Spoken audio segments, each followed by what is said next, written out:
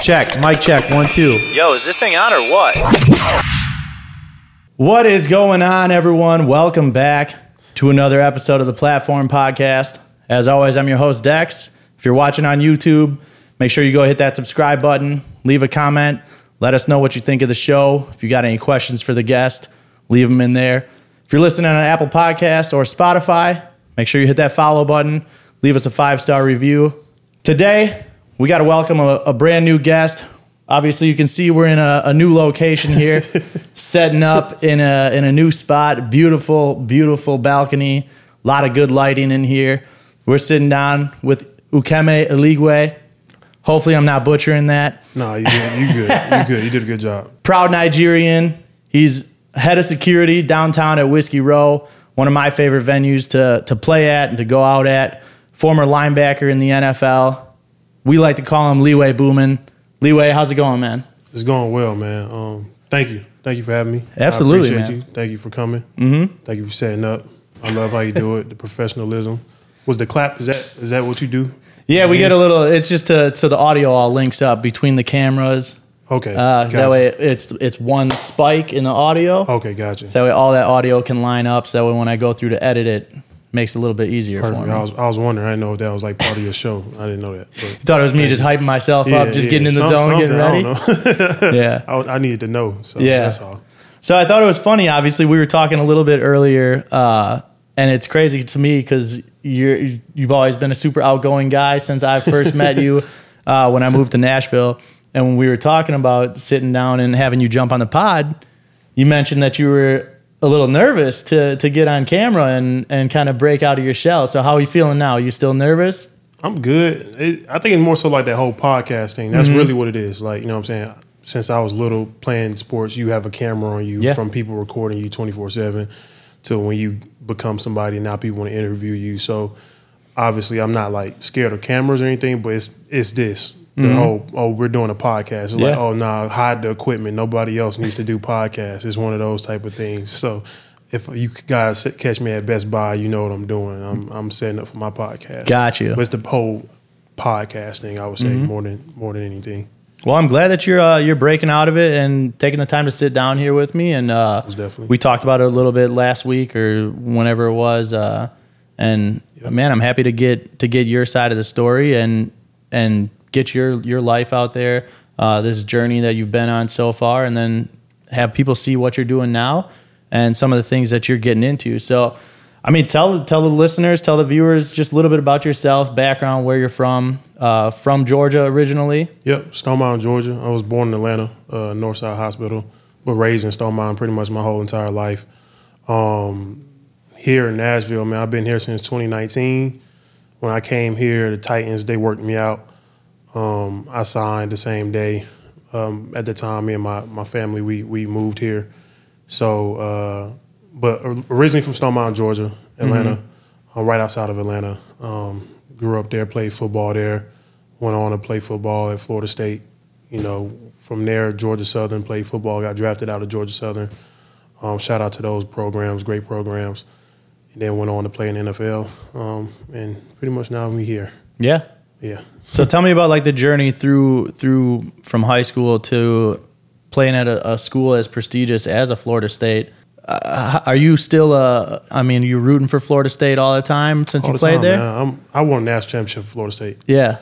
Man, I was there for 3 years, even though if I'll get into my story, but I ended up getting dismissed from Florida State. Okay. So, you know, that was challenging in itself to overcome that. But I'll always root for Florida State. I got the spirit tattooed on my leg. Like I said, I won a national championship. It's like you can't take those things away. Yeah.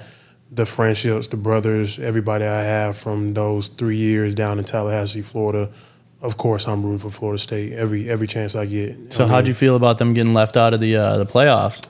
I think it's effed up. It's crazy because you go undefeated, you play everybody they put on your schedule, and then the excuses that they use for keeping Florida State out is more embarrassing than anything. I tell people, just say it's about the money. Hey, we would have lost out on hundreds of millions of dollars by leaving Georgia Bama or Georgia, Bama out. yeah. You know what I'm saying? Yeah. And honestly, I honestly only think Bama was supposed to be in. If anything, Georgia was supposed to be for it. But that's a whole nother discussion. But in itself, I can't wait to see Florida State take on UGA. Yeah. Everybody's like, oh, we don't have Travis. Jordan Travis, yeah. I wish him well because I think he's going to go on to be a great NFL quarterback. I really do. But at the same time, it's the next man up. And anybody that plays sports at a high level, you know it's next man up mentality. You lose your starting quarterback, it's the next man up. You lose your starting linebacker, it's the next man up. You lose your running back, next man up. The coaches, the scouts, the recruiters, they're supposed to do their job and making sure the next player is just as good as him. Or obviously, you know, certain places you're not going to have reloaded where you can just reload. But the top five, Power Five, you know, those teams, their job is to just reload. Yeah. When one guy goes down, boom, we up. We right. We didn't skip a beat. And I think Florida State did that when we went and we beat Florida with our second string quarterback. And then Louisville. we won the AC. Yeah, Louisville. Yeah. And then we went and beat Louisville with our third string quarterback. Yeah. It's a team sport. It's a team game. And we did everything we could. So I'm always really interested by, especially at a college level, right, how ready that next man up is. Yeah. And it's, I mean, year after year, you have those programs like a Florida State, a Bama, a Georgia, where somebody goes and then the next man up is just as good. Yep. I mean, when Hurts got benched, and Tua went and won a national championship for them. I mean, you think about even just the three. They had Mac Jones, Tua, and Hurts, all on one squad. Like it's wild. Exactly. But yeah, and then even you look at a Georgia who just had Stetson Bennett for the last couple of years, and now they just move right on, and they're still a one-loss team. And it's wild to think about just how those programs just stay ready and they're good to go. So with you transitioning from, I mean, just tell us a little bit about your career at Florida State if you want to get into just kind of your path. Yeah, so coming out of high school, I mean, I actually did play quarterback my senior year. Quarterback? Yeah, I played quarterback. Yeah, I played quarterback in middle school, and then I went on to play quarterback in high school. But once we had this kid, his name is Jari. I'll never forget. He came from Florida. I really do believe if he didn't come, I probably would have started my freshman year at Stonewall High School.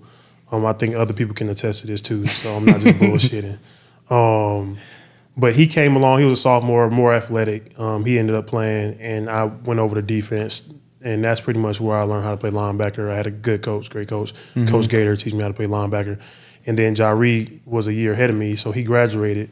So senior year, we didn't have anybody. So I stepped back in playing quarterback, and I played linebacker.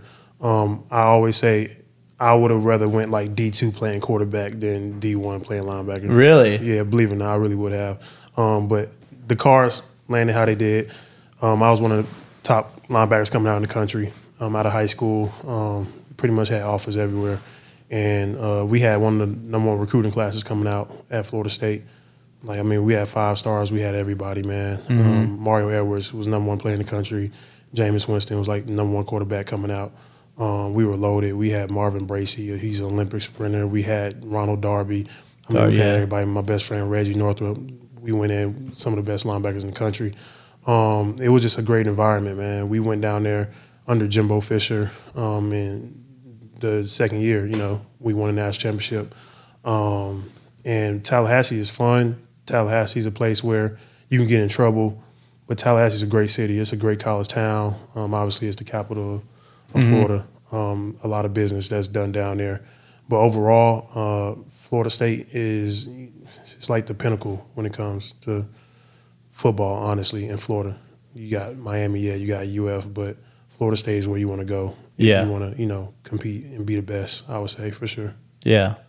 Yeah, winning a national championship is something that nobody is ever able to take from you. Right. And, yeah, that team, I mean, you got Jameis, Heisman Trophy winner, and then bringing home national championships. It's got to be something crazy to be a part of, and that just team environment, being able to contribute to something like that too. Right. Is that something that you think, I mean, looking back on it now, like what happened with Florida State that ended up, I figured you transferred. I didn't know what the story was. So I did. I mean, I had to transfer. Man, I got dismissed. So I got dismissed from Florida State, man. I failed too many drug tests.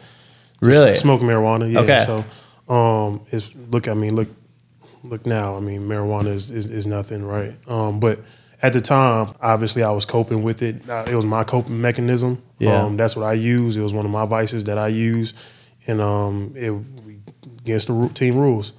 Obviously, I was going through a lot more, in my personal life, where that's what I chose to use. And like I said, just failed too many drug tests, and they dismissed me. So from there, I spent another semester there just going to school, made all A's and B's, and then I realized, okay, why aren't kids making A's and B's if all you got to do is go to school?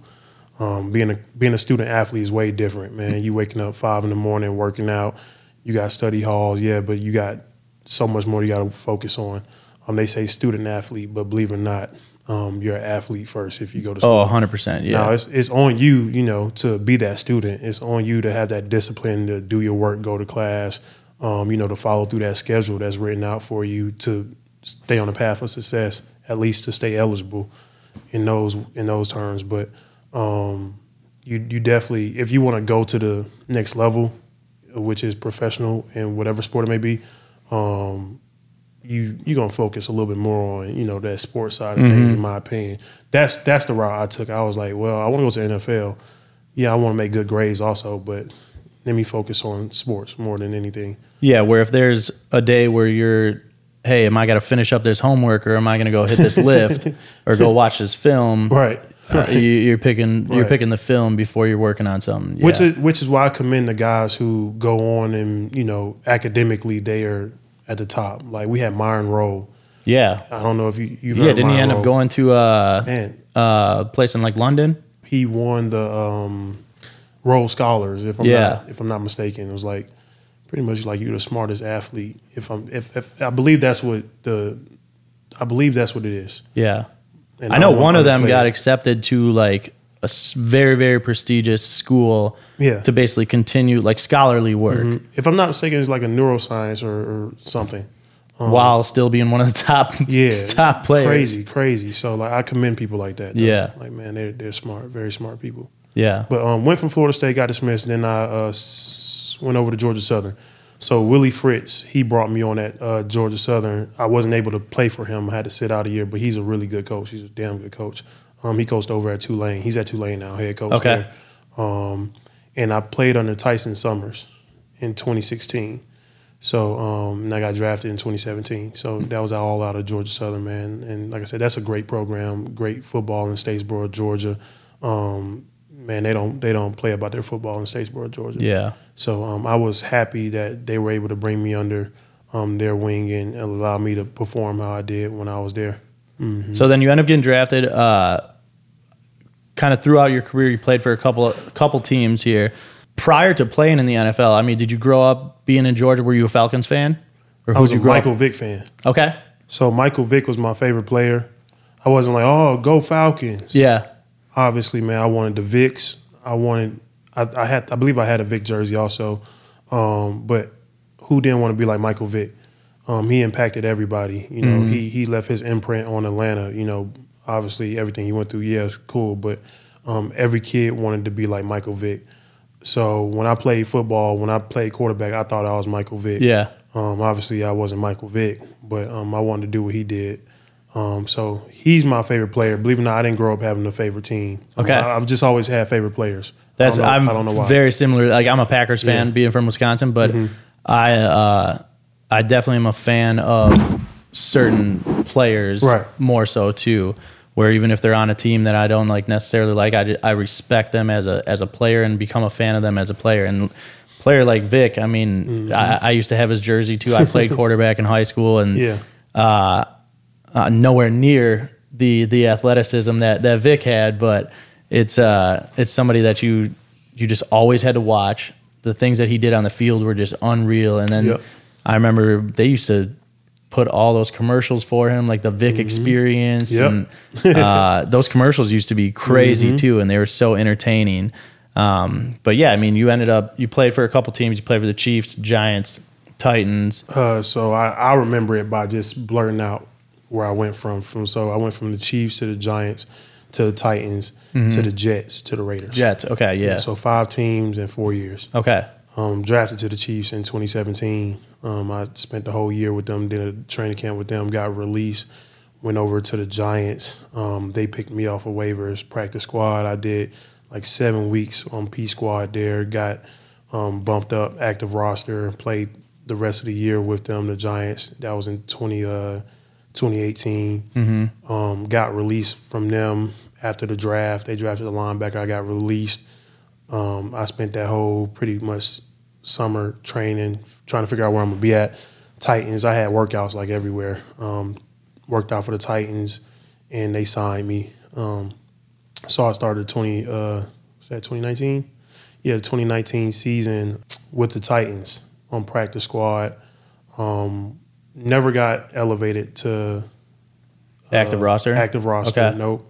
I actually got released. My son was born. So my son was born September 4th here in Nashville. Mm-hmm. And I got released from the Titans like 2 weeks later. That's a whole nother story, man. It's part of the reason why I don't really like Titans like that, believe it or not. I cheer for the guys, though. Yeah. But go from the Titans to the Jets. I get picked up by the Jets a week later. I'm at the Jets out there in Florham Park. And I'm there for the rest of the season until about week 15 where the Raiders call. They bring me onto the active roster, and I'm with the Raiders for the last couple of weeks of the season. Yep. And then the whole COVID thing kicked off. Yeah. Gotcha. So, Yeah.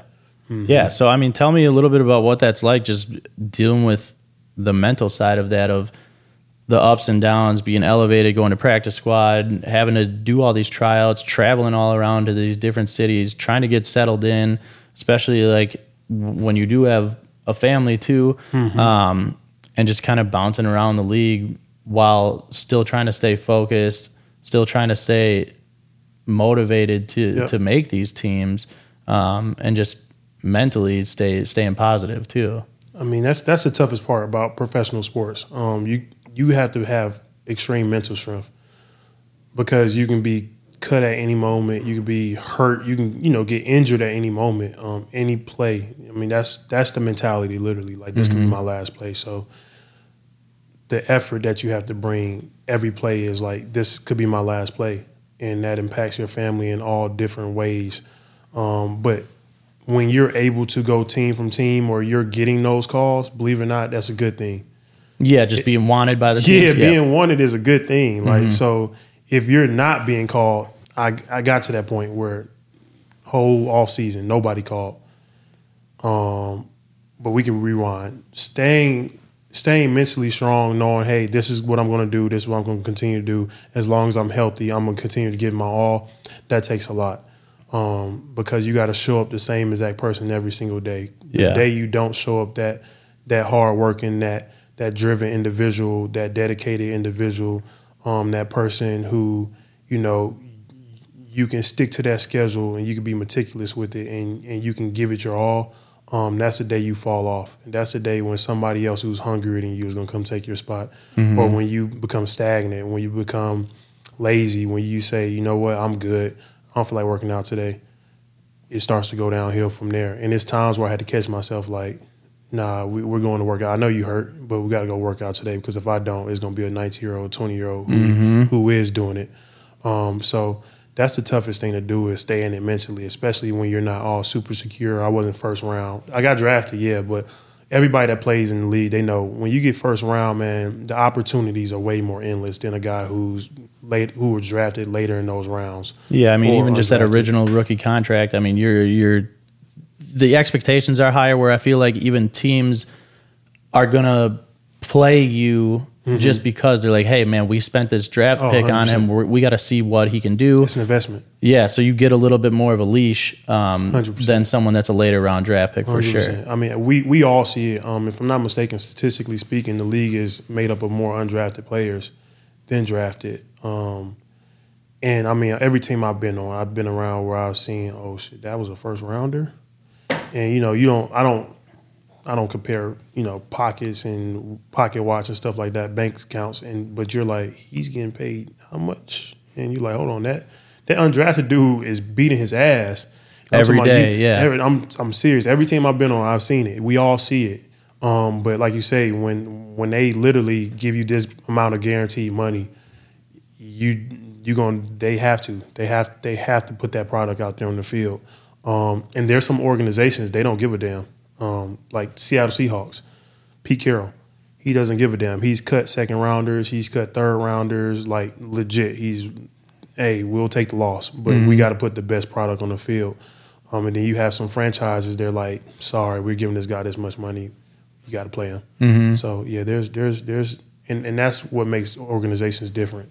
Where you got front offices where we're here to fucking win football games. We're here to win games. We're not here just to say, okay, we're paying this dude, so we got to play him. Yeah. Nah, if he's not performing how we need him to perform to win, hey, we're going to take the loss. So every organization is different, though, in that aspect. Yeah, and that's got to be tough, too, because then that's the business side of it. Mm-hmm. Where kind of you alluded to it a little bit more of the Titans releasing you 2 weeks after having a kid, and I was never in the NFL. Mm-hmm. I just had Travis on here who played for the Giants, right. Won a Super Bowl with them, played for Wisconsin, is in the Badgers Hall of Fame, one of the best tight ends to ever go through the state of Wisconsin.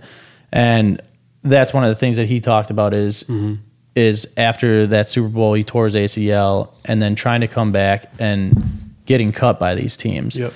And just the emotional impact that it has on you because you're so invested into these teams. You're so invested, obviously, in yourself as a player, trying to perform at the highest level, and then seeing the business side of it where you're getting let go and you're like, damn, this is it. It's actually happening. So, I mean, tell me about like the struggles of that side of it, of when you're being let go and just the hard parts of getting called into the office or however it goes.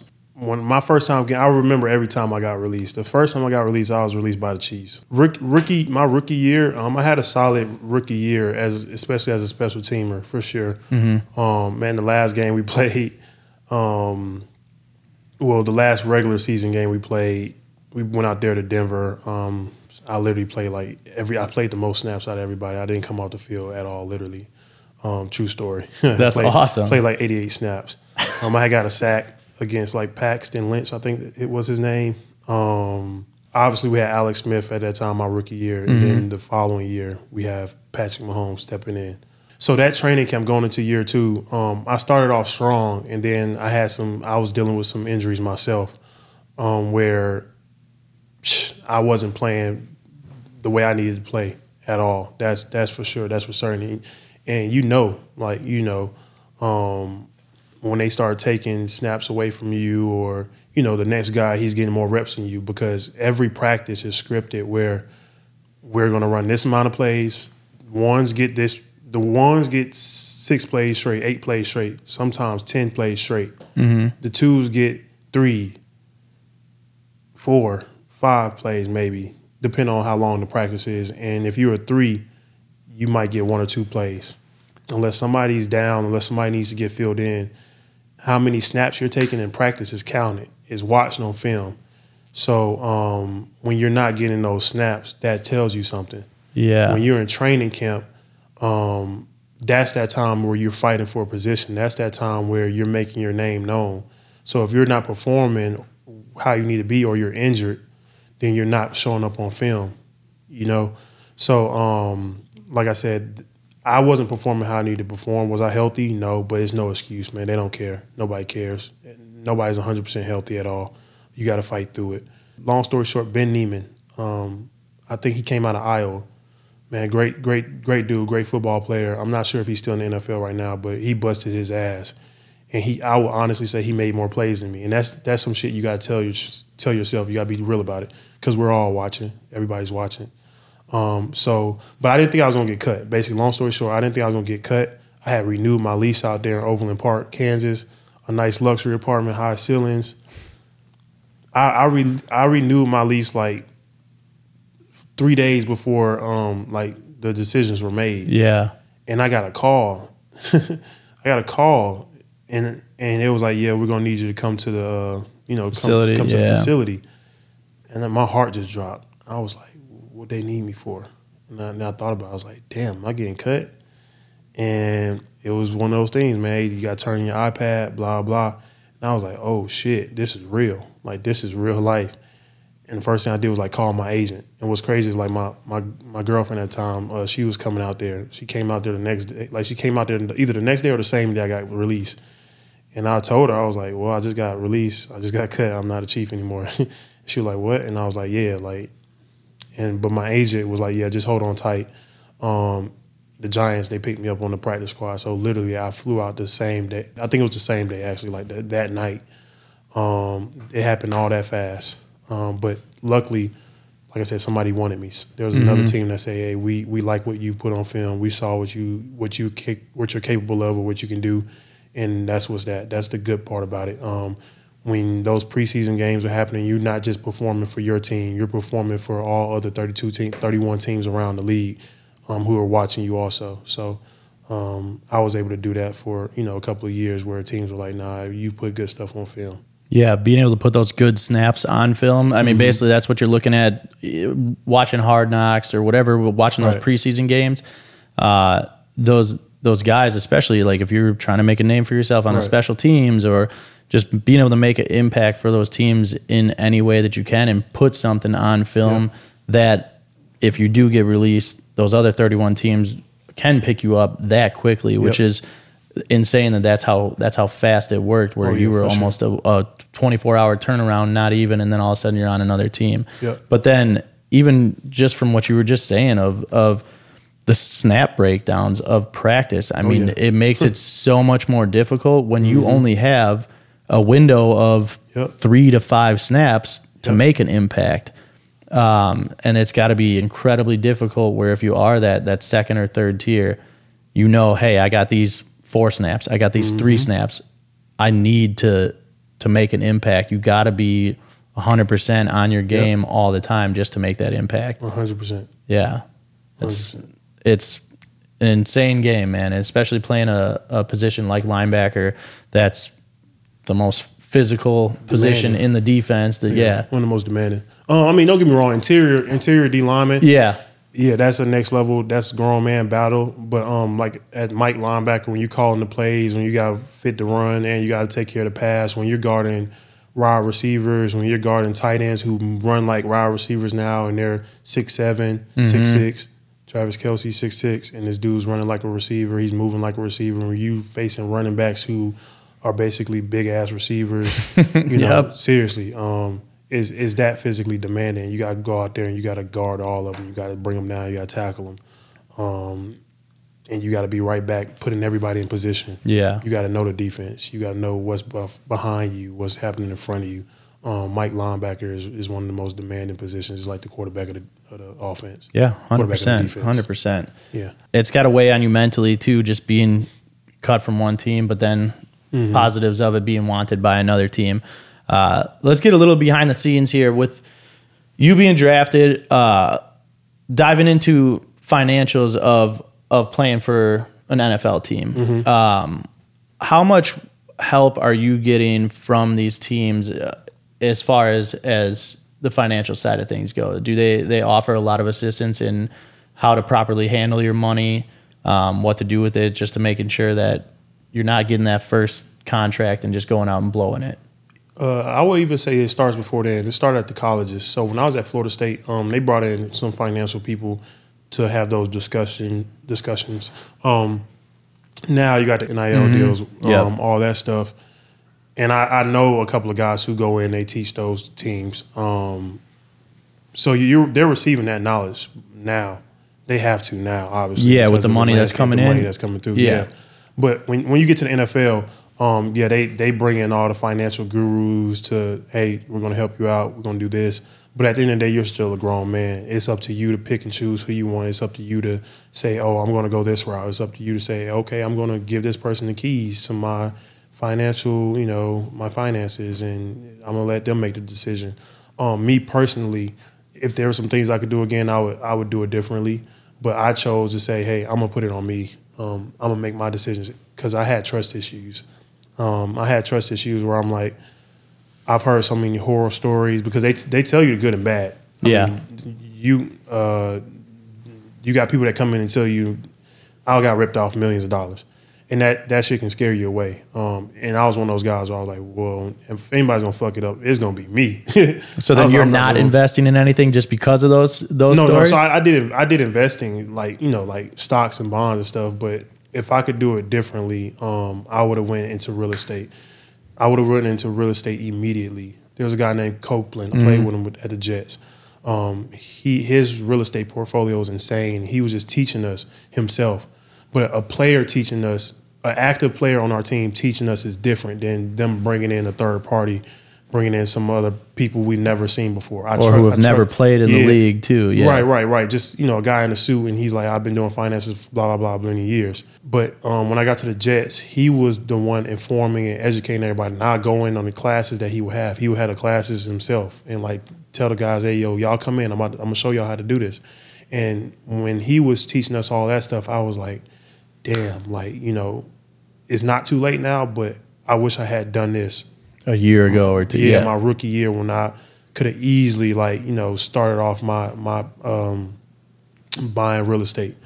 But it's all up to you at the end of the day. They provide, everywhere I've been, they provided the resources for it. 100%. They do a great job. I heard it wasn't like that back in the day, but the time I grew up in, you know, while I was in the league, they did a great job. Yeah, it's good to hear because, I mean, that's something that I've always kind of wondered about just the resources that these teams are giving the players just to put them in the right position to be financially stable for the future and teaching them options, especially hearing a player is being a leader that much where he's inviting the other players in and saying, hey, come check this out. Like, I'm going to put you on this game and learn from it. Take this advice so that way you can just have consistent revenue coming in if you're not in the league.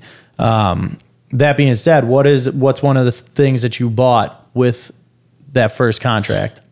Man, believe it or not, the first thing I had to spend money on was lawyers. Really?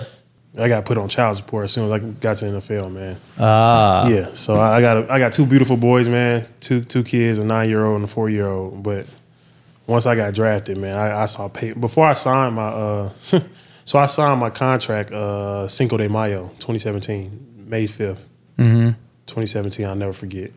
I think I got child support papers like May the 10th or something like that.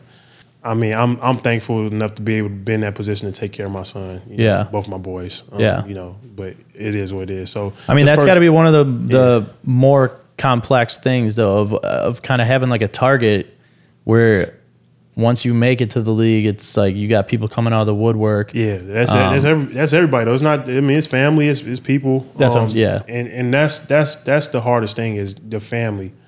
Everybody who's in the NFL will tell you, man, or just, you know, everybody that's in pro sports got a lot of money. You don't even got to be in the NFL. You just have a lot of money. Yeah. But pro sports is different because your numbers are on the internet. Anybody and their grandmama can go look up how much you made. Yeah. So like I said, my first big spend, my first check went to lawyers. Then I paid down the principal on like my parents' home. Okay. So believe it or not, I didn't go get jewelry. Yeah, I didn't go get cars. I got a car later that year. My goal was to say, you know what, I'm gonna ride out on this Dodge Charger. It was a 2010 Dodge Charger with a little dent on the side that I had in college. I was like, you know what, I'm gonna get a new car at the end of the year, at the end of the season. And I was driving my Dodge Charger one time out there in Kansas, and it hydroplaned. Like, and this same car was the same car. I hydroplaned the first day I got it too. Crashed it the first day I got it. And I hydroplaned again, and I was like, you know what, I don't have to put up with this. The next day, I went to like an Audi dealership, and because I had been looking for S5s, RS5s, and stuff like that, and I saw a red car, and I was like, man, I'm not driving no red car. But I asked the dude if they got any S5s. He was like, nah, we don't. The only one we got is that red one. And I was like, I don't want a red car. He was like, just test drive it. And I test drove it. He fucking sold you, man. What he even had to sell me. Yeah. I was like, because we got in it red and black seats. I still got it. I got to fix it up though. I crashed it, but man, I drove it. We hit the highway. I was driving like 120 miles per hour with him in the car. He was just like, okay, and I was like, don't worry, I'm gonna get it. I was like, I'm gonna get it. So he just let me drive it how I wanted to. You know, he went back to the dealership, and I bought the car type stuff. But that was like week 9, week 10 into the season, you know. But I didn't just start off with, hey, let me go buy this, let me go buy that. Probably bought some clothes, obviously. Yeah. But nothing crazy. That's good. That's those are the stories I like to hear. Mm-hmm. I didn't do nothing managing crazy, it correctly. Man. I didn't do nothing crazy, man. Yeah. Well, after you've been out of the league now 2 years. 2 years, yeah. 2 2 years plus, going on 3 years. Okay. March 2024 will be 3 years. So 2021, I was released by the Raiders March 1st. Okay. March 1st, 2021. I was released by the Raiders. So coming up on 3 now. Agreement. Being out of the NFL now, you're heading up security at Whiskey Row. What kind of transition to that position? I mean, because you moved to Nashville after getting off the Raiders. What made you pick Nashville? So me and my ex-fiance, like I said, when I worked out for the Titans, we was like, hey, let's live here. Okay. We decided to live here. I went up to the Jets. She had to come up there too. My son had to come up there also for a little short period of time. But she was also living here in Nashville still. My house was here. We had a house here. And then I went over to the Raiders for like a couple of weeks, and it wasn't no reason for her or my son to come out there because it was literally like 2 weeks for the rest of the season. And I came back here. So we just always stayed here. And Nashville's been great to me. That's really what it is. My brother's lived here almost his whole life. Okay. Like 30 plus years. My sister ended up moving here during COVID. It's not far from home. Atlanta, Georgia's 4.5 hours, 4 hours. But Nashville has been good to me. The transition-wise, though, it was tough. It was tough for me because after I got released by the Raiders and I said no workouts, I got no calls, no nothing. Like I said, I don't know how much you want to talk about it, but that was the whole the whole COVID thing that we were under for 2 years. Yeah. I made decisions to, kind of move on from it at that moment. I wouldn't say to move on from it because I wasn't trying to move on from football, but I didn't want to partake in all the rules and all the, what they were bringing down. The NFL, hey, you got to do this, you got to do that. We need you to wear the mask. We need you to do this. We need you to do this. We need you to take tests every day, And I was like, I'm good. I'll opt out for right now. I'll be back next year. And then the next year was 2021. And they was like, yeah, we need you to take the shot. Do the shots and all that. Yeah, and I was like, nah, I'm not doing that. So not having that made it hard to even get a workout, to get a call. So I pretty much pushed myself out the league with those circumstances, with those situations, which I just stand on my beliefs. That's what it comes down to. I'm a man of morals. Morally, it wasn't right it didn't sit right with me. So no calls, no nothing. I'm like, well, I guess this is it. What am I going to transition into doing? What do I want to do? In that time frame, man, like I said, it was tough. It was tough. A lot of people will tell you, whether you're military, something you've been doing all your life, something you dedicated all your life to, and it comes to an abrupt stop and you can no longer do it, man, it's like an identity crisis. Like, genuinely, I'm like, I don't know what to do. And when I say I don't know what to do, it's like, what do I have a passion for? Yeah. And that's when I took up firearms. I was like, well, I like shooting guns. Let me get better at it. Let me get more proficient at it. So that was like something that kept me sane. I went to the range almost every day. I was at the range collecting guns and stuff like that, buying a whole bunch of firearms. This is pretty cool. My guy Chris Paulson, he brought me into his shop. He works on machine guns. He does a lot of stuff. He's like a genius. He brought me into his shop, showed me around. I went up to his shop. I was going to his shop like every day, man. Did some little welding stuff. I was starting to learn how to do it yourself? Yeah. I ain't do nothing crazy. Yeah. But him and Paul, they taught me some things for sure.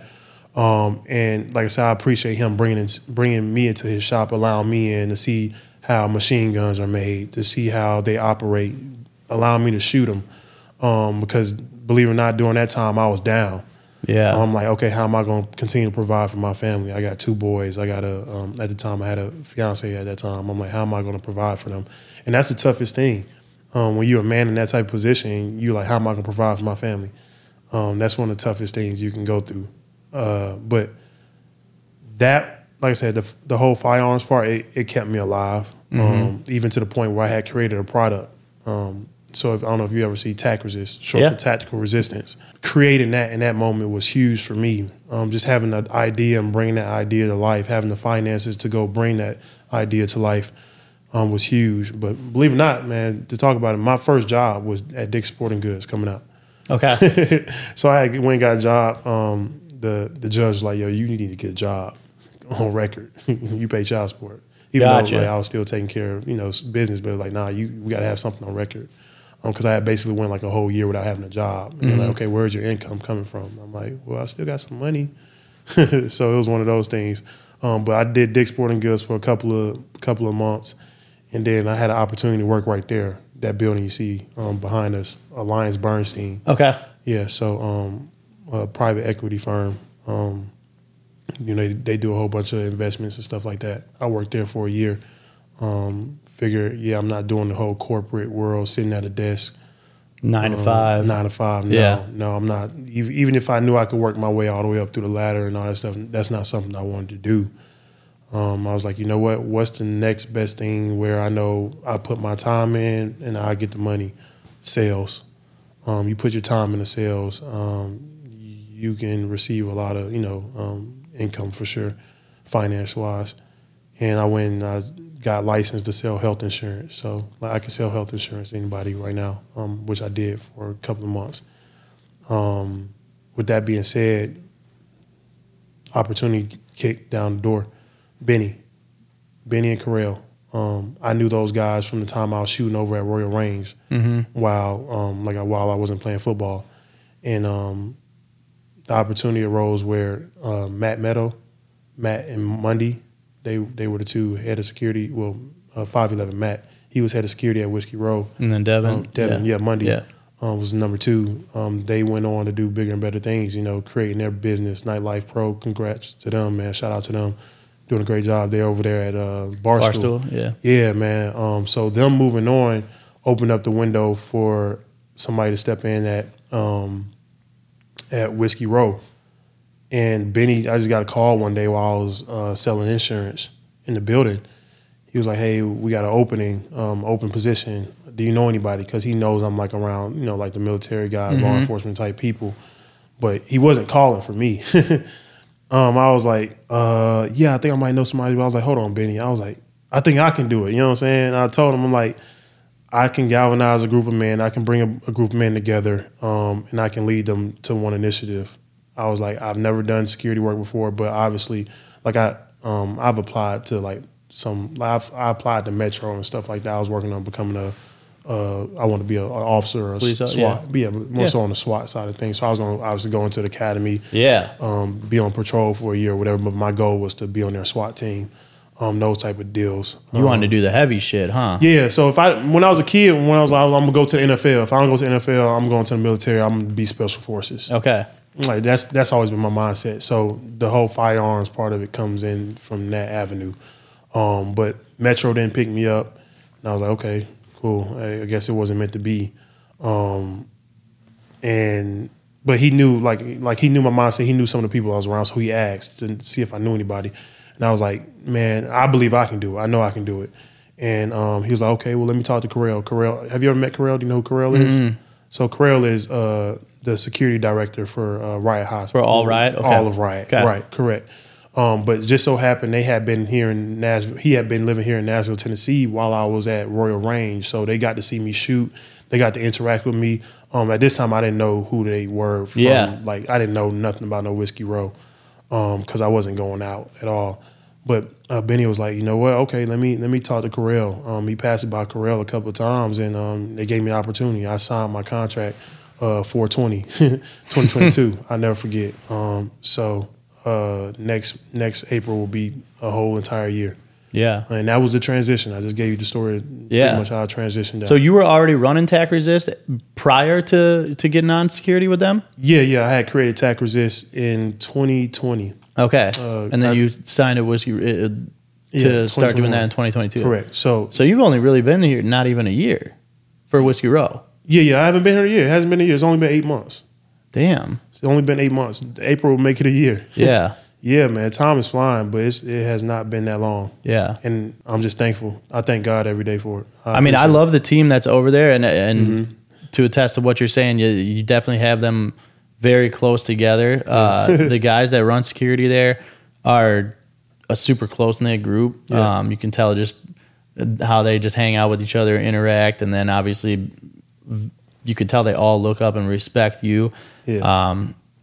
I was actually just talking about it the other day that I have never once seen a fight while I've been DJing at Whiskey Row. There was one time that I was in there and funny. there was like one fight and it got handled like that. Yep. And yeah, they get you out of there quick. Yeah. And efficiently. Oh, so man. it's a good team. Man, I preach to my guys, man. We preach accountability, responsibility, and hospitality. That's what it starts with. Yeah. That's the standard. Literally, that's the standard right there. I gave you guys the sauce, the keys right there. But on a serious note, verbal jiu-jitsu, that's what we call it. Yeah. Verbal jiu-jitsu and de-escalation. But it also That's a good way to put it. Yeah, verbal jiu-jitsu and de-escalation. It starts at the door, though, man. We have positive vibes once you hit that door, once you coming in. We got some amazing door guys. Man, we got IQ, we got JB, we got Aaron, we got Grant, we got my guy Z, my number 2 Z. So when you come to the door, and everybody else that works the door also, Echo 1, Echo 2. Shout out to everybody else. They'll know who they're Yeah, I mean, because we got, obviously, those are our main door guys. Yeah. You know, like Friday, Saturday nights. That's who you're going to see. So I'm mentioning them for a reason. But this is taught across the board. So any of my guys that do work the door, they know, like, you got to bring a hospitality aspect. Be nice, make people laugh. Because if you're at the door and you're just like, welcome, you know what I'm saying, give me your ID, all right, go in. That can set a precedent also in regards to the energy that people bring in. We like to make people laugh. We like to joke. So if you in there fighting, man, we like, yo, what's going on? Because you guys aren't even allowed to play no crazy shit that's going to be having the whole crowd, in an angry mood. Knuck if you buck. Yeah. Knuck if you buck, man. I'm letting y'all know, turn that shit off. OMG Parker, I had to tell him one time, yo, cut that off. Don't do that. Because I'm walking around most of the time, surveying the floor. I'm on the floor with these people, and if I can sense the crowd, you can see the intensity. Yeah, I'm like, this not the right group right now. You know what I'm saying? Don't do that. But that's definitely where we're at right now. Yeah, and I appreciate everybody, all the guys. They're doing a great job, man. Yeah, absolutely. You got any interesting stories to share from the 8 months in nightlife so far? Obviously, the position I'm in, I get to see a lot more. It does surprise me. The whole bachelorette parties, the women that come in there married. It's sad. I'm not trying to ruin nobody's marriages and stuff like that, but it's sad. It's genuinely sad. Sometimes I'm like, yo, you about to get married? And this is what I tell the ladies all the time. They have on the bride, they have on the white. I tell them, I wish you a successful marriage. I literally tell them that. I'm like, hey, I wish you a successful marriage. Checking IDs. Hey, y'all have fun. I wish you a successful marriage.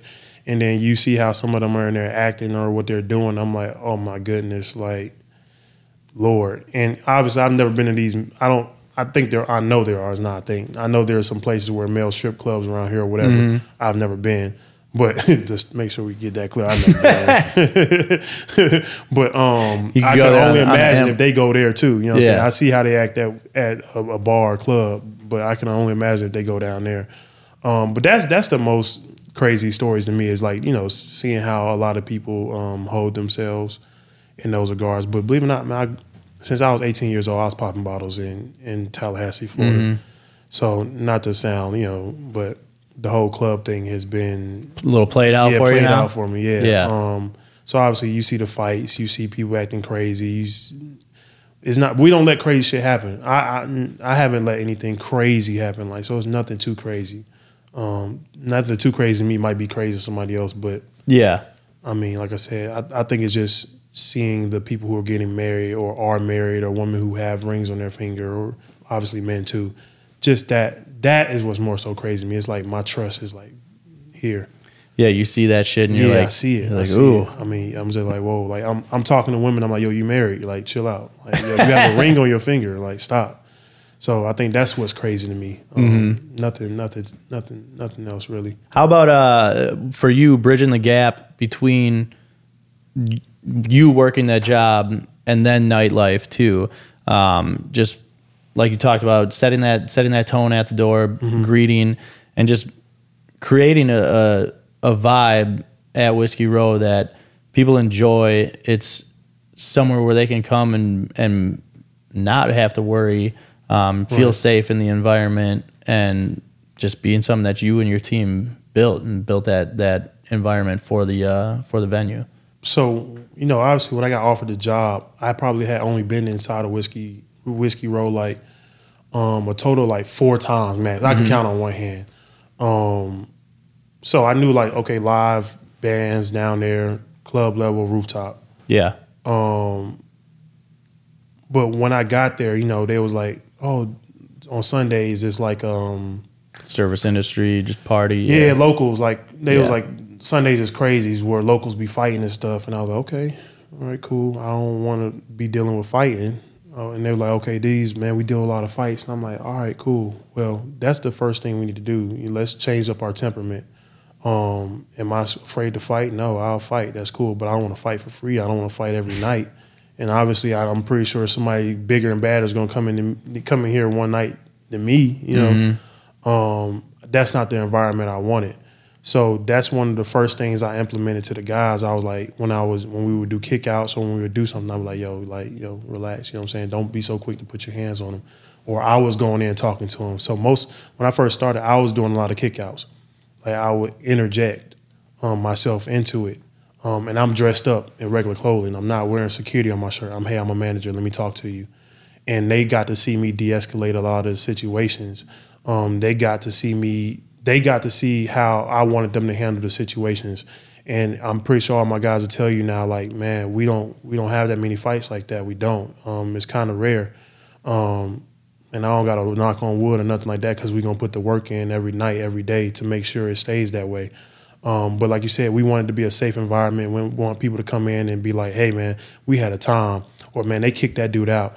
You'll be surprised how many women come to us and they thank us like, man, we felt protected. We felt like you guys, I'm serious. People write reviews all the times. And it's like I'm putting my name on it. And I let my guys know, like, don't get me wrong, we don't have jerseys. We don't have our names on our back. We got names on our front. So we're protecting the brand. That's my job to, stop anything from happening, liabilities. And that's what I want to do to my best of my abilities, down from, just a drunk being a drunk to obviously somebody getting injured in a fight or somebody getting injured from slip and fall or anything crazy. I'm looking at the whole landscape of things. I even think just a little bit about what you said of like a lot of the women feeling safe too, where the harassment part is another big thing in bars and nightlifes. And that's something that I see from a DJ's perspective too, where obviously playing music, like I'm always scanning the room, and same kind of thing like security wise, where I'll see sometimes people getting a little like aggressive. A little aggressive, where I can see it earlier, and that's where even I'll tell people like, yo, look out for this person. Or a lot of times here, with it being so like bachelorette heavy, I'll see some dudes just getting creepy, and and I'll go and tell people, I'm like, yo, watch this guy real quick. And the team that's there is always right on it too, which is awesome to kind of see them act that quickly, so that way the people that are here can have the good time that they're expecting. 3 days ago, Saturday night, one of our bottle girls, she was at the door, grabbing some stuff from like a lift. She needed a whistle, basically, long story short.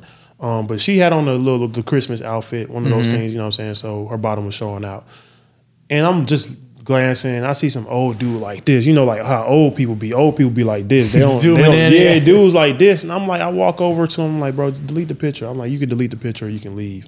He's like, well, I'm gonna leave. He's like, all right, where's my wife? I'm like, just leave. And he's like, where's my wife? I'm in my head. I'm like, you're taking the video. Like you chose to leave instead of deleting the pictures. So as his wife is walking out, he ends up like flagging her down, and she's literally looking. She's like, why? She's like, why are we leaving?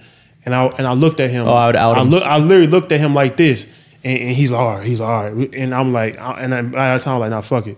And I was like, your husband decided to take pictures. And then while I was telling her, he was like, look, because I took a picture of this. And he's like, I'm going to delete it, don't worry. And he deletes and he walks off. But I'm like, bro, you could have just deleted the picture. You could have saved yourself the embarrassment from your wife. This is an older dude, you know what I'm saying? Old ass dude. But I mean, we obviously, it's crazy. You got the creeps. But my job, the most important thing I don't play about is like the drugging. Yeah. We get word on the street of some dudes. We'll get pictures of them. Hey, watch out from him. Watch out for Really? him. Yeah. So I mean, we be on the lookout. That's one of the most important things, man. Because I don't want that shit spreading in my bar at Whiskey Row at all. You can do whatever you want. You know what I'm saying? Nah, it's not that type of party. Obviously, I can't control a man being a creep. We gonna get him out of there. You know, if he touch you and stuff like that. But like I said, my big number one thing is we not gonna be letting women get taken advantage of. Mm-hmm. That's something I make sure I'm looking out for, because those type of men they remain consistent in doing those things. I don't care how much money you spending. I don't care how many bottles you popping.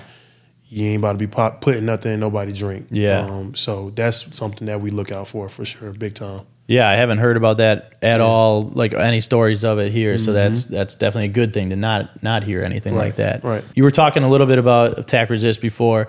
Tell me a little bit about starting that business and that company. What got you into it? I mean, is that something that you've always been into? Is the guns and that kind of military mindset? I know you said obviously you were looking at either going to the NFL or going into a military field like that. So have you always been into it, or did you get into it like in college, in the NFL, after? Believe it or not, man, I was raised in a household where I couldn't have BB guns, water guns, no type of guns. Really? Yeah, it was pretty kind of anti-gun based off of my mother's experiences. Yeah. She had negative experiences in her life, you know, like she had been shot at, stuff like that. So she was always like, no, stay away from guns. So I bought my first gun when I was like 18 years old, though, from a private sale in Georgia. And that was my first experience. Well, technically, that wasn't my first experience with guns. My first experience with a gun was I was 13 years old. Me and my close friend at that time, I'll never forget, we was home alone at his house. That was the first time I ever held a gun. Alone, by ourselves, no adult supervision. I'm not sure if it was loaded. It was a revolver. So You that guys was just found it in the house? I'm pretty sure he knew where his brother's gun was at. He didn't just find it in the house, but I was invited to play with it, with him, or to check it out. Hey, come check this out. Come look at this. It's a gun. You know how kids are. So that was my first experience, and I'll never forget that because I have two boys. I have a 9-year-old and a 4-year-old, and I've taught them at a young age already. Like, this is what this is. Like, they can point out where the barrel is, where the trigger is, what's the slide, what's the frame, and I don't want to alienate them from firearms because when they come around, I'm not just gonna go hide all the guns. You know what I'm saying? Obviously, I'm not leaving a loaded firearm around. But I say that to say that we must educate our youth. We must educate children because you never know what circumstances they're going to be under. And you hear these circumstances where kids are shot or something tragic happens. And if you educate them and you don't try to, hide it from them, it can make a difference. Yeah. I say all to say, like I said, that's how I was raised, where, I couldn't be around any water guns or anything, which led to me having like an infatuation with firearms. Told myself, hey, when I get to the NFL, I'm gonna buy a whole bunch of guns, and that's pretty much what I did. So, like, a lot of my money was spent on guns, I would say, when it came to spoiling myself. And it just came from like, hey, I like shooting, going to the range, to, all right, I'm watching videos of people look like assassins. You know what I'm saying? That's how well they were shooting. Watching Keanu Reeves go through John Wick. Yeah. So no, seriously. So Terran Tactical actually Terran Tactical is a guy in the firearm industry who taught John Wick how to shoot, prepared him for the movies. And a lot of the competitions that they do, like USPSA shooting and stuff like that, you have high-level shooters. I'm talking about these guys are accurate as hell. They're shooting fast as hell. It almost looks fake, but it's not. It's not fake. It's a lot of training that goes into it. Marksmanship, accuracy, endurance, all of that, quickness. And like I said, the year I took off for COVID, I was like, let me go get into that. So I got into a couple of competitions, and I'm the biggest, blackest dude in there. But you got a little kid, a little white boy, 12 years old, to an old-ass person shooting way better than I could shoot. You know what I'm saying? And it inspired me. Yeah. I'm like, this dude looks like a nerd. But if somebody effed with him, he'll clear your whole block off. I'm not even joking. He's deadly. You know what I'm saying? I'm dead serious. This dude is deadly with a gun. You go into these USPSA competitions and you see these people from every different walks of life, and you're impressed and you're blown away, and like, how do they do that? So that's what got me into, learning how to shoot more proficiently, whether it's faster or whatever it may have been. And I was just downstairs training one day, still working out because I want to still partake in the NFL, be on the team. And I had resistance bands on, bench pressing and stuff like that. They were connected to my waist, and then I connected it to my wrist. I was doing an upper body exercise. And then I picked up one of my firearms, a dry fire. Dry firing is pretty much using an unloaded firearm, no ammunition, and you're pretty much like working on fundamentals. So whether you got a rifle or you got a pistol, you're working on like target acquisition. You're working on stability, keeping your dot or keeping your sights on the target. Those type of things. Working on your draw, working on pressing out efficiently, effectively. Working on your grip, working on your trigger press. So I picked up my rifle and I started dry firing with it with the resistance bands attached that I had, and I was like, hold on, this is a workout, and I was doing reps, like punching the gun out and those type of things, and I was like, hold on, I know how efficient resistance bands are and their uses because I use it on all capacities sports wise, at every sport. I mean, you can take any sport and you could throw resistance bands in there and use it for functional exercises, to increase your speed, your endurance, everything. And I was like, yo, I've never seen resistance bands be used with firearms. And I just put it down. I went on Google, got on my computer, started Googling everything, resistance bands, training, firearms, like every keyword search you can think of, and I didn't see anything. And from there, I was like, you know what? I'm going to design something. I'm going to make something where you can use resistance bands and dry fire at the same time. So that's what I did. I just started drawing stuff up, and it pretty much went from that to me actually sourcing the material to use for my design to create it. I had used some resistance bands from like this other product, and I started tying it to my Molly belt. A Molly belt is what you use, what you'll find law enforcement and military individuals where they'll have like, everything else holstered, attached, the holstered. Yep. It pretty much carries all their gear, including the firearm. And I was like, well, I can attach it to this and I can attach it to that. Man, long story short, I created a product, like you say, you can see it on Tac-Resist.com. It's still some final little things I need to clear up, where I pretty much designed a product which allows you to increase your performance as a shooter. So whether you're law enforcement or whether you're military or whether you truly are a USPSA shooter, a professional shooter, and you want to increase your endurance by using resistance bands and train with them, that's what I created. That's the product I created. And like I said, that kept me pushing, man. It kept me going. It kept me with a creative mindset, like, oh, wow, you did this. There's even some other things that I want to do, not just that in general. So that's all part of the transition out of the NFL, I would say also. That was part of it. It was part of it. Yeah, so what are like the goals coming up? I mean, where are you looking to take the company in Tac-Resist? I mean, obviously building that sort of fundamentally strength building and endurance building to be able to transform that into becoming a better shooter and a more consistent shooter. But then is there other things that you want to do with the company? Is that something where you want to be able to do defense training or any kind of things like that? So that was something I was, and I still am, I'm still doing it, but it's a lot. It is a lot, especially the position I'm in here at Whiskey Row, head of security. Hours-wise, everything I have on my plate. That is a product where that's my baby. That's like, yo, you really created this trademark, intellectual property, all of those type of things. You have that. And it's like, go tap back in, bro. Go complete.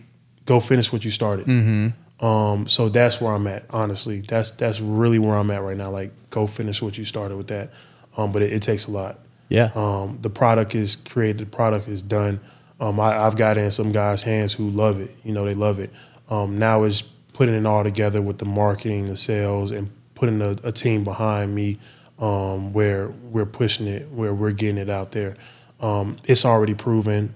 So a lot of individuals who've already, have used it, they're like, no, this works. It's not just a gimmick. So even Carell, his wife, She's used it, and she went on to win third place in something we call the tactical games. Okay. So the tactical games is pretty much where they have a whole bunch of different events, running, jumping, climbing, but firearms are included also. So there's a shooting aspect. There's a shooting portion of that. And man, she's killing it right now. She's doing a great job. Shout out to her. But other than that, business-wise, I have to tap back into it. Yeah. There's a lot that goes into it. Just to say. It's the product itself. I mean, that product, Tac-Resist, you can use in your living room right now. Okay. Yeah, it's a product that you use in your living room. Because you just dry fire and everything. Just dry firing. Yeah. Now, do you take it to the live range? Yeah, but you don't use it on live range. You don't use it with live ammo. You're not supposed to. I've done it, but you're not supposed to. Liability-wise, nobody's going to sue me for using my product. Yeah. And accidentally shooting somebody and claiming that the resistant bands is what caused it. That's just the truth. Well, I mean, is that something that you're wanting to tap back into in any time frame here? Or? 100%. So, I mean, even the other day, I was just using it here. Like I said, there's a final little piece of the product that I want to clean up because I think it's an issue before I, go full scale, like, here we go. And some people will give me some feedback.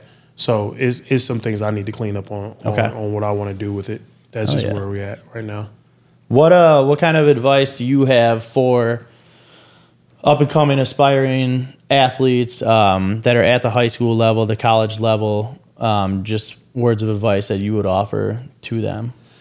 Man, aspiring athletes, everybody out there, and it's not just football. I played sport. I played all sports. I played basketball, I played football, I ran track.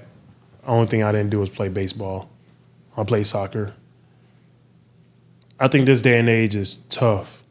Tougher because there's so many distractions. Tougher because people are comparing themselves to whatever they see online. Yeah. Any kid right now, when I say kid, I mean like middle school or even high school. Obviously, if you're graduating senior and you haven't done anything to put the work in, I can't help you. But a kid with a dream right now, dream big. When I was in middle school, I told myself I was going to the NFL. When I was a freshman in high school, I'll never forget, there was a guy named Christopher Gilzine. He was getting he was getting like interest letters from LSU, Georgia, like the big schools. And like it was a whole bunch of just interest letters. But at that time, I didn't know that interest letters, they was like, we were interested. To me, it looked like the dude could have went anywhere. Bull was his nickname. He would throw his letters away. This is a true story. He would throw his letters away and stuff like that. And there was times where I was like, yo, can I have your letters? He was like, yeah, I don't care. Man, I took those letters and I went home and I taped them to my wall. That's something to look up to? Something to look up to. And I was like, well, I want to go there. I want to go D1. He was an artist. I had him make me a hoodie. It was D1 bound, number 15 on the back, Stone Mountain High School football on the front. That was me dreaming. That was me saying, what do they call it? Like words of affirmation, all that other stuff. But at that time, I'm writing down my goals. Like I'm going to the NFL. Manifestation. Manifesting. Yeah. But I wasn't just writing that down and sitting on my ass. I was writing it down and working out. I was writing it down and, doing more than the next man and making sure that when practice was over, I'm still working on my craft. So when I say this day and age is harder, I think because so many distractions, you can just go pick up your phone and you can find yourself death scrolling and not putting in the work. Even now as an adult, I find myself doing that. And I'm like, yo, chill out. You know what I'm saying? Get back right. So anybody that's coming up now, man, dream big. Don't let anybody tell you what you can't do. And I'm talking about it could be your mom or your daddy, anybody.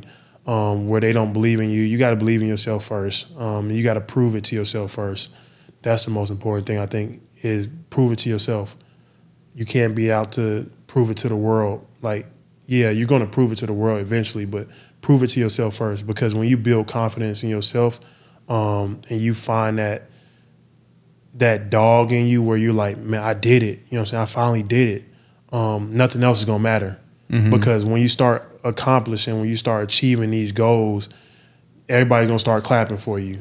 And if you're waiting for people to start clapping for you, I don't think you're going to be able to take that first step and be successful. So when I say prove it to yourself first, put the work in, set a goal for yourself. And once you complete that first goal, it's like, okay, I proved to myself I can do it. What's next? I think that internally is where you build up to become great. Me personally, that's the steps I took. I was like, hey, well, I'm going here. My first offer, I'll never forget. It was like my going into my junior year in high school from Arkansas. I didn't want to go no damn Arkansas. I didn't care nothing about Arkansas at all. No disrespect to Arkansas as a program, and anybody from Arkansas. I actually know somebody from Arkansas, but I was like, cool. They Division I. We're getting somewhere. Man, a couple of weeks down the line, I went out to some camp, a Nike camp. I got MVP there. Me and Quan Alexander. I'll never forget. Quan Alexander is still playing NFL right now. Stud. It was at UGA actually. It was at UGA. My name got out there. I guarded some tight ends, guarded some running backs. Like nobody scored on me. It was one of those things. Go out to the opening. We compete there with a lot of guys. So my name started to get out. It was big after that. I think like Florida State was like my seventh team to offer me. And I pretty much committed real quick, and like everybody started offering me after that. But man, when I had that hoodie, I used to wear that hoodie. People used to laugh at me. They used to think I was weird. Mm-hmm. Like he got a whole bunch of colleges on the back of his hoodie. Like it literally was their logos, like the collegiate logos, and they said D1 bound. This is before I ever had an offer when I made that shirt. And then the offers from the people that were on the back of that hoodie started coming in, and people was like, "Yo, like that's crazy." So just believe in yourself, put in the work. And when I say put in the work, not just go to practice or do the allotted times that are given to you of work. You got to put in extra work. You got to imagine that somebody's outworking you, and you got to work harder than them. It's one of those type of things. Don't wait for your mom or dad to take you somewhere. Go down the street if you can. Put in the work, work out, lift, and make sure you're taking care of yourself academically too. From all angles. Mm-hmm. So don't just, be physically fit, be mentally fit. Make sure you get good grades. You do all that and you remain consistent, you're going to find yourself somewhere. Yeah, you just prep yourself for success 100%. All over and just being well-rounded like that. Most definitely, man. Yeah, that's awesome, man. That's great advice. Mm-hmm. And it's definitely something that someone out here is going to be able to use and be motivated by it. And I hope so. I hope so, for real. Yeah. I really do. I hope there's a kid out there who, somebody's telling them they can't do it, and they go write down their goals and they go paste it to their wall, or they print off something that gives them inspiration where they say, you know what, and you got to think about it. I didn't have no football people in my family. I didn't have sports people in my family. And like my dad, he said he ran track and stuff like that, but I didn't have any professionals who went on to play professionally. I was more self-driven. I had a great support system from my mother, her supporting me in everything I did sports-wise. Mm-hmm. But I didn't have, my parents weren't like, you're going to do this, So, I didn't grow up with my parents like, you're going to go to the NFL and you don't have no option. It was just like, yo, that's what I want to do, and I'm going to go get it. That's awesome, man. Yeah. Something I like to do on this show. Mm-hmm. Been doing it the last couple episodes. We're going to hit you with a quick little rapid fire, a couple questions here for you. So, first one up is going to be from your time in the league. Yeah. Where was your favorite place to play? Arrowhead Stadium, man. Yeah? Arrowhead Stadium is special. It's crazy. I played at Florida State, and, the Seminole chant, yeah. But you go to Arrowhead, you're getting the same thing. Really? Yeah, I guess it would be, Yeah, so, it's special. That in Seattle. I played in Seattle. I got to play in Seattle. The 12th man is real there too, but Arrowhead is special. So those are my two favorite places I played at. Best fans. Would you say that for the best fans too, or you say Seattle Chiefs, Seattle. Seattle, they got great fans. Like I said, the 12th man is huge, but playing for the Chiefs, obviously, man, I know how great their fans are. Out there at practice during, the practices, they're there. They're there for everything. Mm-hmm. I've been part of some fan bases where they aren't there. The Jets. Yeah. But like the Jets. Yeah, like the Jets. It was weird. But they have the best fan base in my opinion. What about Hardest fans to play against? When I was with the Giants, we played against the Eagles. It is true. Okay. They are dickheads and stuff like that. Throwing snowballs at Santa. Yeah, they might have beat us too. I think they might have won too. They probably did win that game because we weren't that good that year. I was with the Giants in 2018. But I was just like, all right, these people really are dickheads. Mm-hmm. It was one of those things. The Raiders fans are tough too. I mean, I've seen the Raiders, and I was with the Chiefs when we went over to the Raiders. Yeah. And played the Raiders too. But they get down also. Oh yeah, especially before Vegas, man. You had the black hole. It was Yep. yeah. I'm glad I got to experience it. Yeah. You know what I'm saying? I'm glad I got to experience Absolutely. it. Favorite city to eat in? Atlanta. Atlanta? Easy, yeah. Okay. Hell yeah, Atlanta, man.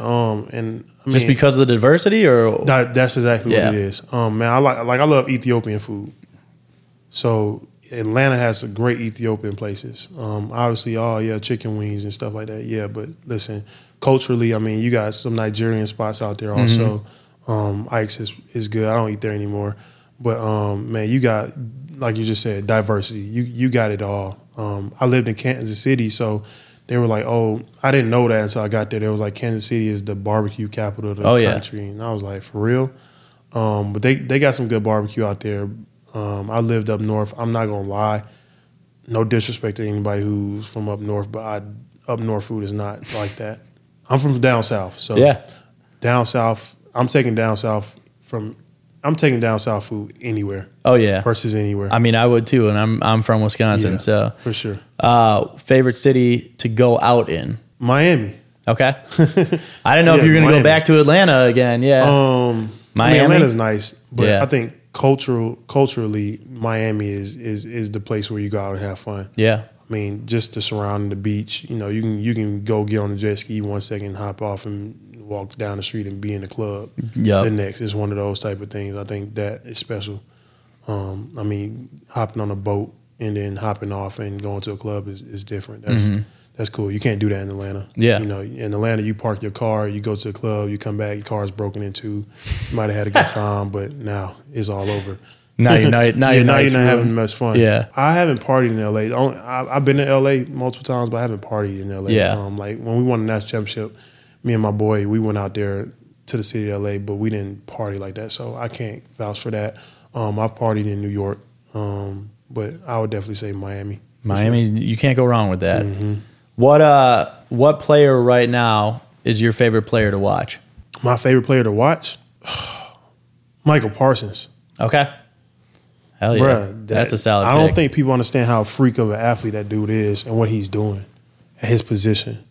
Watching him get off the ball, watching tackles try to jump set, or just snap, jump off, false start just to block him.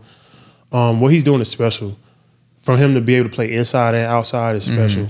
Because I did a little bit of it. Like I said, I was primarily an inside linebacker, but my last game I had to start when I was a rookie for the Chiefs when we played the Broncos. We played the Denver Broncos. Tamba Ali sat out. Justin Houston sat out. D4 sat out. We probably had another DN sit out. It was just me and Tano Capasino, TK. Shout out TK. Taking all the snaps. So I had to play DN, rushing the passer. And that's one of those positions, bro. You're so tired, and you got to go full speed against another man, one-on-one every single time. Yeah. He can do that, and he can play in the inside, which means he's covering receivers and tight ends too. He's special. So believe it or not, it's not even an offensive player. It's Michael Parsons right now. He's definitely getting buzz around him too. I mean, and there's a lot of talented DN, DN linebacker, just kind of hybrid players between like him, TJ Watt. Yeah. You look at like Bosa's, Myles Garrett is another one I think about. Myles Garrett's a freak also, bro. Yeah. Myles Garrett's a freak athlete also, man. They say he's leading the league in sacks per being double teamed. Yeah. So like it doesn't matter. He's double teamed, he's still leading the league in sacks. Yeah.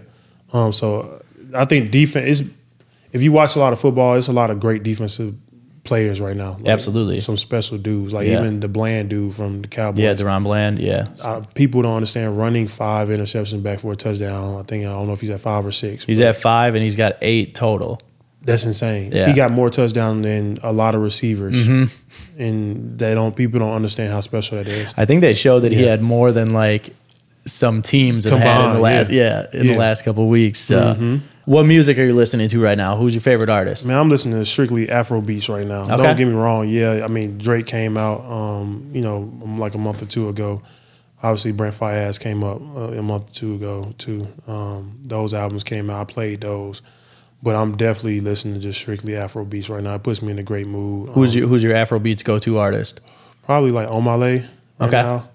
Odumodu Black, I'm listening to him heavy right now. Obviously, you got Asake, you got your main artists. Yeah, you got Benson, Buju Benson. I like him a lot too. Let's check him out. Yeah, so those are 3 artists right now that I'm listening to heavy. But obviously, you got your main artists. You got Burna Boy. And Burna stuff Boy, like yeah. That. Yeah. Those dudes are pretty mainstream right now. What about when Drake like collabs with some Afro beats? Like he was just with like Jay Huss.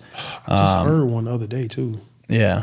I just heard Drake on somebody's song, and I was like, "Why does it sound like Drake?" And I looked, and it was. Yeah. I think it's special. I think it's dope. I mean, not just him. You got Drake. You got Chris Brown joining. I think it's great, man. Benny. I've been telling Benny and Eric, like, can we have a Afrobeat Latin night at Whiskey Row? I think it'll do well. I remember I played it like one of the first times that I was DJing there. Yeah. And I didn't know like your background or anything like that at the point.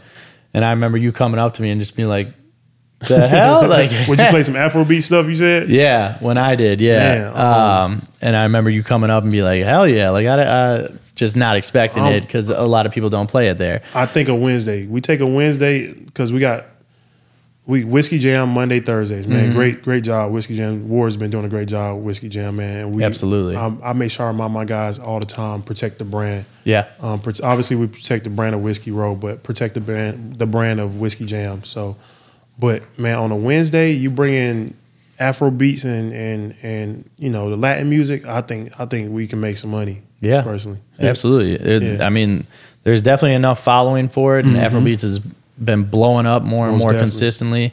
So it's awesome, man. What is you were just talking about Ethiopian food, Nigerian food. What's a dish that I need to have? 100% Ethiopian food. You gotta get the veggie platter. The names are escaping me, but the shirowet and stuff like that. My Ethiopians out there, they can correct me, but it's spelled like SHIORWET. Google will let me know what it is. 100%. I don't want to start Googling right now on the phone, but that for sure. Get a veggie platter. I'll get the names to you for sure. And a couple go-to spots that you got to hit. I'm serious. You got to get the honey wine too. Okay. The honey wine is good. Then you got the miso wet. Yeah, shirowet, miso wet. It's like the chickpea sauce. Okay. Those things are good. I mean, even the beef that they cook up is pretty damn good. It's like a collard green also. I'm not sure the name of it.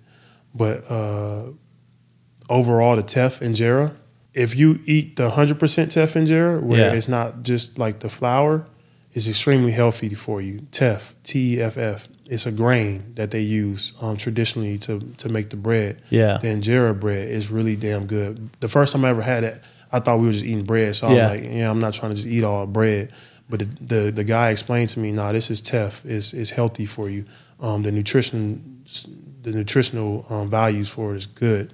So if you find a place and you go there, tell them you want 100% teff injera, and you can eat it all up. You're not going. It's not like one of those things where you just feel like you ate bloated. You're not gonna be bloated. I promise you, not, and it's healthy for you too. Hell yeah. So that's something I would recommend. Dope. Then I got something to look up. So, but yeah, I mean, I appreciate you so much for letting me come over, taking the time to sit down, get your story out there, and thank you, get it out, man. So it's awesome to have a conversation with you outside of work. Right. Actually be able to hear you a little bit more clearly and not over the loud music. So I appreciate you a lot. Yeah, thank you, man. Anything else you need to put out, promote? We got Tac-Resist. I'll put all the socials for you and for the company out there for the listeners. So make sure you guys go give Leeway a follow. I'll be right back. Let me go grab Tac-Resist. Oh, we get a little demo here, huh? Oh, so you have it just okay.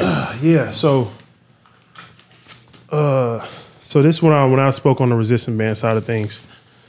Here we go. So when I said a Molly belt, this is the whole entire Molly belt. Yeah. What I created was this TR anchor. Okay. I call it the Tac-Resist anchor. It's a piece of aluminum. Within the aluminum is this nylon that's here, and then you take I took a triangle D ring.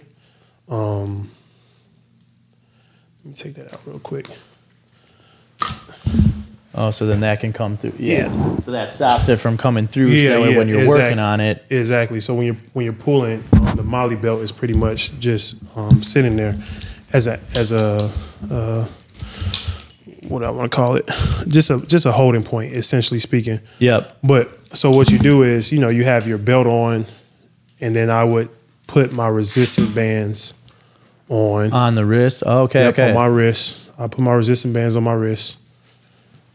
So every time you're drawing, you're getting resistance. Yes. And then you're able to build up the resistance and become quicker at whatever you're going to do draw-wise. Anybody that's ever used resistance bands in any capacity. Mm-hmm. So whether you're working out, whether you're exercising, resistance bands, man, they do a great job pretty much targeting the small muscle fibers that fast twitch. So that's your type 2 muscle fibers. Yep. The fast twitch muscles.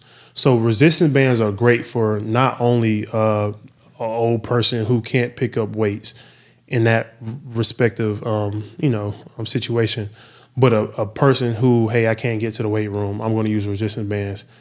You got the eccentric and concentric movements of resistance bands, and they work both ways, the lengthening and the shortening of the muscles.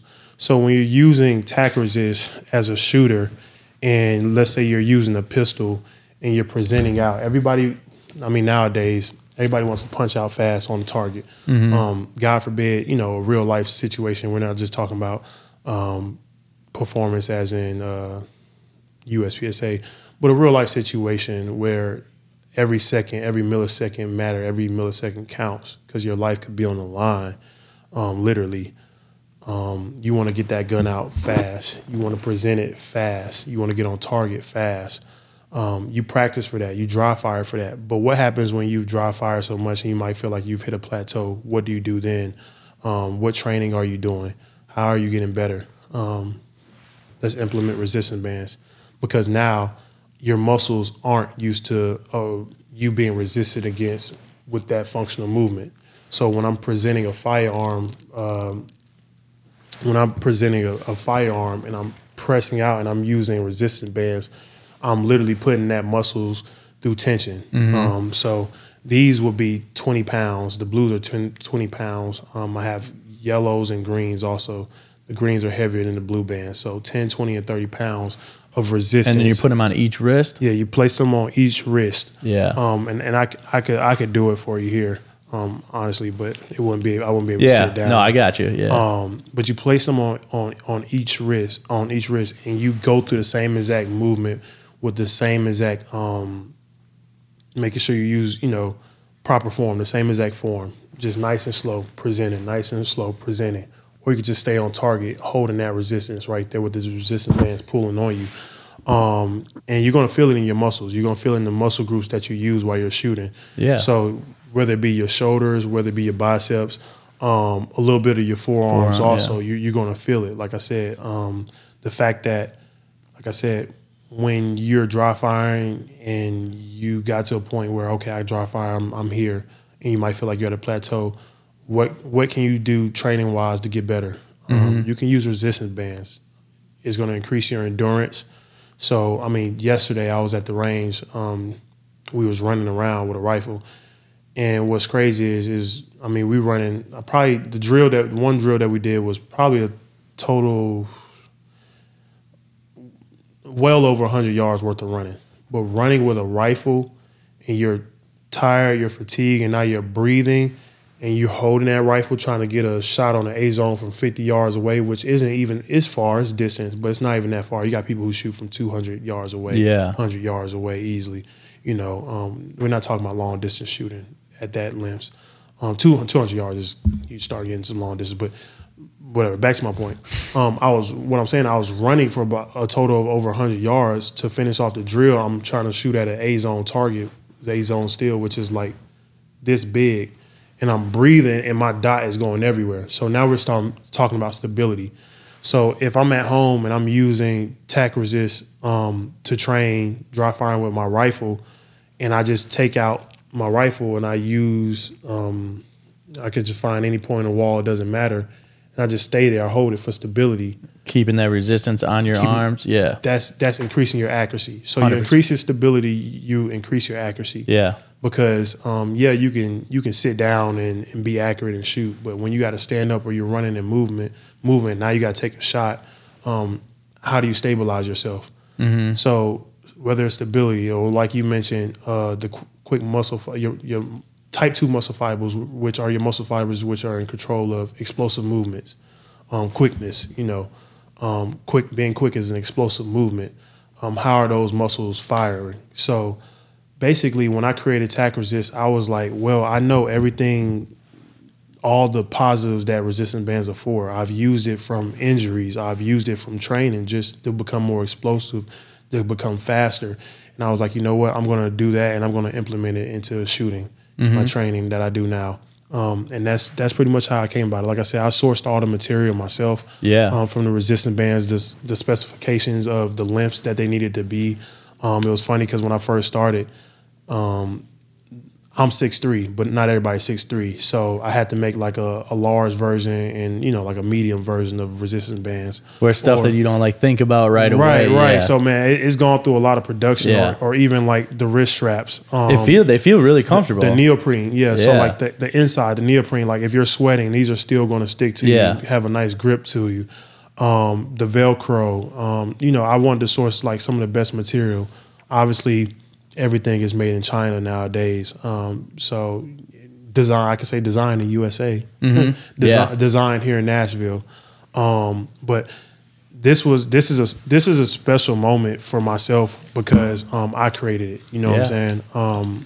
I put the pen to the paper, resources, everything I use, from the logo, everything. So be on the lookout for sure. And shout out to Colin. I didn't mention her name. I said Carell's wife. Her name is Colin, just so you guys know. She's doing great things in the firearm industry, per se, as in tactical sports. And I'm going to call it a tactical sport because it is, the tactical games is what she won in her division, and I believe she placed 3rd in the country overall. And I think she's going to continue to do a great job. And I'm proud of her because she used Tac-Resist during her training. Hell yeah. And she had positive things to say about it. So moving forward, I think we got a lot of big things planned for sure. There we go. That's awesome. Yeah. So definitely make sure you guys are checking out Tac-Resist. Follow Leeway. We'll definitely put all the socials in there. If you're ever out in Nashville, definitely stop by Whiskey Row. They got great events going on with Whiskey Jam, what we were talking about every Monday and Thursday at Whiskey Row, where you get to see original country music on Broadway. It's like an awesome time. Thank you again one more time for taking the time to sit down and tell that story, man. It's really nice to be able to sit down with you and chat and have this conversation, learn a lot more about you. If you guys are watching on YouTube, make sure you hit that subscribe button. Leave some comments here if you got any questions for Leeway. Let us know any other guests that you want to see on any of these upcoming episodes. Listening on Spotify or Apple, make sure you follow. Give us that 5-star review.